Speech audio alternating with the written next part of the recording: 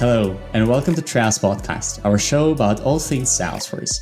Trials Podcast is brought to you by Hute, Salesforce DevOps platform for Git-based development. Learn more about Hute by going to our website, hute.io. Please help us welcome today's guest, serial entrepreneur and 2 times Salesforce ISV founder, David VanHeukelom. Hey David, great having you on our podcast. Thanks for coming. Thanks, excited to be here. Could you mention some highlights of your journey as an ISV founder? Sure. So I started in the ecosystem around 2010, so about 13 years ago now. I started my first ISV company 2010 and grew that and exited that around the end of 2013. That was an HR platform that was built native on Salesforce. That company was acquired by another ISV called Certinia, which is formerly Financial Force. I then subsequently started a second ISV company in the professional services automation space, again, built native on Salesforce, and grew that and end up exiting that in 2020. And since that time, I've been focused more on consulting advisory in the Salesforce ISV space. Great. So any lesson you wish you had learned earlier in your career that could have significantly impacted the trajectory of your businesses? Yeah, I mean, look, I'm a product guy from background. I spent about a decade in product management prior to my Salesforce ISV journey. So I wish I had more sales and marketing and go-to-market expertise, especially when I started my first ISV. So when I work with ISVs now, the recommendation that I give is to really hone in on their go-to-market strategy, really understand the market that they're going after, what their ideal customer profile looks like, what their messaging and positioning looks like in the marketplace. And that's really going to help them to execute and scale faster than we did. I can really relate to that, being a product founder myself, coming from development and product management background. And yeah, having always to be careful to not be too much in love with product and features. And yeah, prioritizing go-to-market not always comes naturally, I think, for product-minded founders. That's a great reminder. Yeah, a bit broader question, which I could hardly think of a person in a better position to answer. So how would you describe the state of the Salesforce ISV partner ecosystem at the moment and how it evolved over the 14 years or so that you're part of it? And what are your predictions for the near future? Yeah, I think some of my predictions are not necessarily Salesforce ecosystem specific, but it's really the SaaS industry in general, right? So the last 13 years or so that I've been in the ecosystem, I think the number of SaaS companies have 10x'd. So there's a lot more noise in the marketplace. When I started, there probably was 1,000 AppExchange listings. Now there's 4,000 plus AppExchange listings, ISV listings out there. Not all paid, but obviously it's grown over the last decade. So it's a lot noisier space. And again, that's not just the Salesforce ecosystem alone. That's the SaaS marketplace in general, right? If you go to G2 Crowd and you look at any quadrant or any product area, there's 100, 200, 300 vendors competing for the same space with a lot of the same product features. So it's a noisier place, and standing out, I think, is a lot harder now. When I first started the first ISV, we did a lot of AppExchange marketing programs, such as listing on the homepage of the AppExchange, and it was much easier to get noticed on the AppExchange than it is today, given the level or the number of ISV listings that are there now. And of course, Salesforce as a company has really matured. So when I first started, they had Salesforce Service Cloud or Sales Cloud, Service Cloud, Marketing Cloud. And that's about it. So the number of products that I know you're aware of that Salesforce now has, and the number of products that Salesforce AEs now have to sell is just so great that it can be hard to penetrate the Salesforce ecosystem as far as getting the attention of Salesforce with your app and say, hey, can you sell my app as well? Can you position my app as well? Because they have such a large product portfolio. So I think that is something that has changed over time. I think it's harder to stand out. So you really got to be specific. And back to my first point, if you can really narrow down, at least initially, if you're a newer ISV, really narrow down the market that you're going after, right? your market shouldn't be every 150,000 Salesforce customers. It should be a region, an ideal customer profile, meaning an industry, a problem that you're going after, a type of company in the Salesforce ecosystem. As you know, Salesforce is really industry specific now. So if you want to pick one industry or one segment, there's some ISVs that only go after Salesforce partners like ISVs and SIs. If that's a market, double down and go on that market. And once you've shown success in that market, then you can expand to another industry or another segment within the Salesforce customer base. Industry, of course, is always or has been a real focus, as I stated. So, as an ISV, if you are industry specific or you want to go after a specific industry, start with an industry. Start with healthcare. Start with financial services. Start with high tech.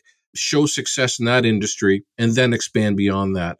I think you're going to have a hard time today as an ISV trying to boil the ocean as far as I have an app, it's a horizontal app, and I'm just going to go after anybody. I think you're going to have a hard time really, succeeding by not focusing. And as far as, where I see the App Exchange today and where I see it in the future, obviously it's grown, as I discussed earlier. I think it's growing at about 10% year over year right now as far as the number of new App Exchange listings. So the market has been soft the last couple of years. It looks like it's starting off the new year in 2024 as being soft. So I think the growth of the App Exchange is going to be consistent with the overall market. So it's going to grow, maybe not substantially, but there's still a large number of vendors in the marketplace. The number of products that Salesforce is innovating and coming out with, whether it be organically or from acquisition, is growing every year. And as I'm sure you know, it's almost hard to keep track of every single product in area that Salesforce has, whether it be Sales Cloud. I think there's, 15 products in Sales Cloud alone, add-on products. So, as an ISV, you really need to understand the market and where you're playing, where the white space is, where the opportunity is, and hopefully, be able to address that as far as your strategy is concerned. I do think there is opportunity, though, increased opportunity as Salesforce grows, as the market gets better, especially. I think there's even more opportunity for ISVs. So I'll give some examples. Salesforce is coming out with a new life sciences cloud. Salesforce just acquired Slack. It's been a few years now, but they're still innovating with Slack. So if you're an ISV and you want to build a Slack app, if you want to build a ISV on top of the new life sciences cloud, or some of the other industries, or data cloud, or AI, I think there's lots of opportunity there based on the expanding portfolio of Salesforce products. Again, you just need to be or understand kind of where Salesforce is going, right? So where are they going? The last thing you want to do is build a competitive product to where Salesforce might go, right? Or if you do, that's fair, but then find a slice of the market that you don't think Salesforce is really going to focus on and kind of double down on, well, what's your niche in that market? Even if they have a competitive product, where can you augment that product and, support Salesforce success with your product as well? So I think there's lots of opportunity. The market's a little soft right now. I think as the market comes back, the ecosystem in general will start to increase. And I think there's a lot of opportunity just based on the level of innovation coming from Salesforce. Great, thank you. Don't miss the following Trails podcast episodes and articles. Subscribe to our newsletter at hute.io/trails. I'm curious, are there any App Exchange success stories which you witnessed either by being involved or from outside, which have specifically impressed you and which highlight the uniqueness of the Salesforce ecosystem? Because in the end, I think App Exchange is not just another marketplace, but it's really the Salesforce platform is an enabler for businesses, for founders, for people who have domain knowledge in a certain field to basically start a tech company without a tech background, start a software company without software developers. That's pretty unique, I think. And so, just wonder if anything jumps to your mind, any story. Yeah, if I go back to my own experience, since I started in the ecosystem 2010, I grew up, with the ecosystem and saw a lot of companies build on the ecosystem. So some of the stories that come to my mind, obviously one is Financial Force. They're the company that ended up acquiring my first ISV, but Financial Force is a nice story where they built native ERP, professional services automation on the platform, received heavy funding, grown to over 1,000 employees, well over $100 million ARR. I think that's a great story. They were very early on in the ecosystem. So I think that's a great story. Obviously, Steelbrook, now Salesforce CPQ, and now Aptus, or was Aptus CPQ, now Conga. I think that's another great story, again, heavily funded, but again, a great story of building on the platform and the ecosystem and really seeing a lot of success. And there's a lot of stories there. I mean, even Viva, if you're familiar with them, multi-billion-dollar company that started off with a CRM for life sciences and pharmaceuticals built on the Salesforce platform. Some in the ecosystem are not aware that Gainsight, if you've heard of the company called Gainsight, which is a customer success platform, they started off building native on the Salesforce platform for the first almost decade, I think, of their existence. And they subsequently, and that's a choice that a lot of companies make, which is fine, they subsequently said, well, we don't want to build native anymore. We want to kind of build our product outside of native, but integrate very closely with the platform, bi-directional integration, Lightning Web Components embedded into the product, and so on and so forth. But they wanted the core on AWS as an example. So Gainsight made that transition, but the ecosystem is really what started their success, right? And Viva did the same thing. So those are some of the companies that I find quite unique as far as how fast and how much they've grown over the last decade. So I think, there's some great stories there. There's also smaller stories of companies like my companies that did not raise venture capital funding, bootstrapped, like my two ISVs. And as you stated, the ecosystem really offers entrepreneurs the ability to get started quickly with a platform that's there for you, and you can build on top of that platform, and you can expand fairly quickly with the right product, of course, and the right positioning. There's really a lot of opportunity there for you to grow quickly. And that's what I did with my two companies. And that's what other companies are doing even today in certain industries. Ohanify, if you've heard of them, they're a recent one, but they're growing fairly quickly. And I find them interesting because they built the CRM for craft beverage companies, right? So very unique industry-specific solution, but they're seeing a lot of success, and I follow them. What you're doing, what Flair is doing on the HR platform, I kind of see Flair as, HR 2.0 on the platform because I built kind of the similar product as my very first ISV, and now Flair has come on as building kind of HR 2.0. So again, Flair is another company that I follow as well. So yeah, no, I think there's lots of opportunity in the ecosystem, and there's been some great stories over the last decade. So speaking of, again, your venture and Flair HR platforms, do you see Salesforce giving basically a full-blown HR solution, another step? Any guesses on that? Yeah, obviously I've thought a lot about it with my company just over the last decade, and honestly, I don't think they will. I don't think they will get into what I will call the ERP or back office space, whether it be HR or financials. And the reason being is that if they wanted to enter that space, they're entering that space to win in the market. They're entering that space to be able to offer a platform for all of their customers, not only small customers, but enterprise customers, the largest customers in the world, which is who they're selling CRM into today. So it doesn't make a lot of sense to them. They don't have the expertise internally to build from scratch, which I don't think they would ever do. So I think it would be an acquisition. And if there was going to be an acquisition, I think it would be a company like Workday, as an example, where they have an enterprise presence in HR and financials. They have a very comprehensive solution for the largest enterprise, global enterprises. But of course, the math would need to work, and Workday has a very high market capitalization right now, so they would be hard-pressed to purchase Workday. Workday was on Salesforce's target acquisition list in that leaked presentation that came out a few years ago now, but it never happened. So the only way I'd see them getting into the space is through acquisition for the same reasons, and this is just my personal opinion, for the same reasons. I think that's why you never saw a Financial Force acquisition by Salesforce. And they were recently bought out by a private equity firm, right?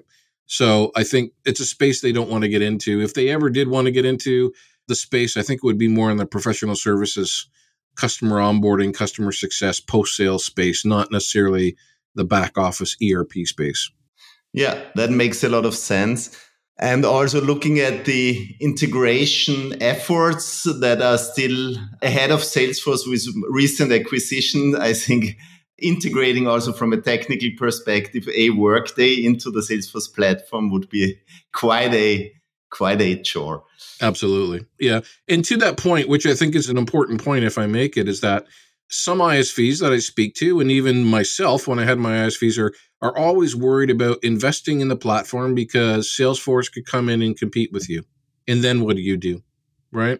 And I think the example of, a Workday acquisition is a great example, because I think if Salesforce acquired a Workday, I still think there's ample opportunity in the ecosystem for a company like Flare or a recruitment company like Target Recruit to continue to have a lot of success, because Workday is really not playing in the SMB space. And if you have a great product in the SMB space, you're still going to have a lot of opportunity in the ecosystem, even though Workday and or Salesforce would be competing in the mid to large enterprise. So I think there's far enough or well enough space for more than one product in a category, whether it be industry specific, region, and so forth. So I think I spent too much time in my first company on worrying about what Salesforce is going to do. My advice to ISV now is don't worry, execute. If Salesforce gets into your space, then look for a market that you can win. True. And there are good examples, for example, in the CPQ space where healthy companies are in healthy competition with the Salesforce offering just by focusing on a different market. That's right. I'd like to throw in a more go-to-market oriented question.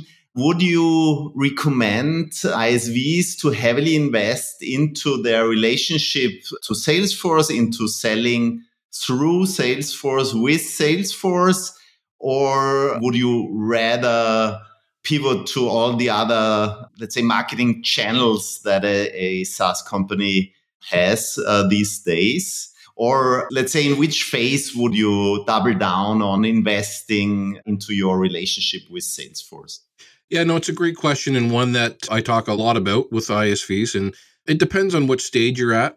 And of course, it also depends on what your annual contract value of your product is. Because if it's very, very low, I think you'll have a hard time getting the attention of Salesforce AEs that are basically going to receive nothing in quota attainment or nothing as far as actual dollars received from you selling your product. So I think, a higher ticket item, the alternative to that is you have a low priced product, but it is critical to an AE winning business and winning their business by selling Salesforce Service Cloud, Marketing Cloud, so on and so forth, right? So if you have a product that's critical to them winning the business, then yeah, that makes sense. What I've seen, actually, to give you a concrete example, is a couple of ISVs I've worked with. They have a product that is really integrated. It's native to Salesforce, but it's really integrated to Microsoft Teams, okay? Not Slack. And there's still a lot of companies out there that they use Microsoft Teams and they want to use Salesforce, but they still want that tight integration to Microsoft Teams. So if that is an opportunity that an AE is working, this ISV is critically important to them, right? To say, hey, we built this really tight integration with Microsoft Teams. You're working on an opportunity where they're a Microsoft shop, right? So that's one example where if I was that ISV, you'd want to double down on those relationships with the AEs. Having said that, if you're an early stage ISV, maybe less than 1 or 2 million ARR, I wouldn't be waiting for AEs to sell your product. At the same time, I wouldn't be waiting for partners to sell your product. So I think, I would start to explore those relationships immediately, such as partners and Salesforce, AEs and Salesforce teams, but it wouldn't be my main go-to-market channel early on. My main go-to-market channel early on would be either, am I going to do inbound? Am I going to do outbound? And what market am I going to go after? Going back to that go-to-market strategy. I'm going to pick one industry. I'm going to pick one problem. I'm going to pick 1 or 2 use cases. And that's where I'm going to start. But then I'm going to start exploring those relationships. And then as I grow and I have more customer success stories and so forth, then you can double down on partners. And then you can double down on working with Salesforce. But I think you'll have a hard time if you're a brand new ISV just waiting for Salesforce to come sell your product. So my second company, to give you an example, we partnered with Sage after we achieved 1 million ARR. And that ended up being a really great partner channel for us at that time, reselling our product. But again, we already had success stories. We already had a channel of opportunity, mostly inbound in our case. So it was the right time for us to really double down on leverage partners. That makes a lot of sense. Yeah. Thank you very much. Great pieces of advice. Anything else you would like to share with, let's say, aspiring ISV founders or anyone doing business on AppExchange? Yeah, I mean, I'll leave you with the same thought that I've discussed with others, which is, the first thing you need to do is have a great product, right? So if you've got a subpar product that's really not solving much of a problem, it's not an urgent problem for Salesforce customers, you're going to have a challenge no matter what.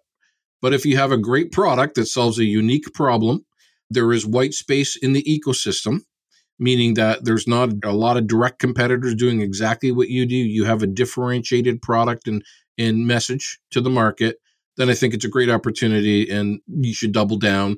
But of course, from a go-to-market perspective, don't try to boil the ocean, right? Go after a certain market, show success in that market, whether it be industry-based, location-based, employee size-based, whatever it may be, based on the problem that you're solving, and then expand from there. I made the mistake twice as a product founder where I had a horizontal product that said my target market is going to be every single Salesforce customer, less than 500 employees, right? Not focused enough. Need to be much more focused as far as the problem you're solving, who's your best ideal customer profile, and you can get much more specific on the market that you're going after. And that's really going to drive your positioning and messaging to that market. So that's my recommendation, is to focus. And of course, make sure you're solving a problem that people care about, right? The last point I'll make is that I think a lot of product or technical founders, like myself, you get enamored with the technology and you get enamored with the Salesforce platform, and you think you can build anything and it's going to be successful. If you want to build another CPQ on Salesforce, you're going to have a hard time unless you have a very maybe industry-specific CPQ solution that no other product on the AppExchange or Salesforce CPQ is really solving for. Otherwise, if you've just built CPQ Lite, that's a little bit or goes after a smaller subsegment of Salesforce CPQ, I think you'll have a hard time competing there. There's a lot of vendors, a lot of noise, a lot of competition, hard to differentiate. An example of things that you really need to look out for if you want to be successful. Thank you very much, Dave. I really enjoyed our conversation. We hopefully meet in person around Trailblazer DX or any other event. And take care. Thank you. Thank you. Trails Podcast is brought to you by Hute, Salesforce DevOps platform for Git-based development. You can learn more about Hute by going to our website, hute.io.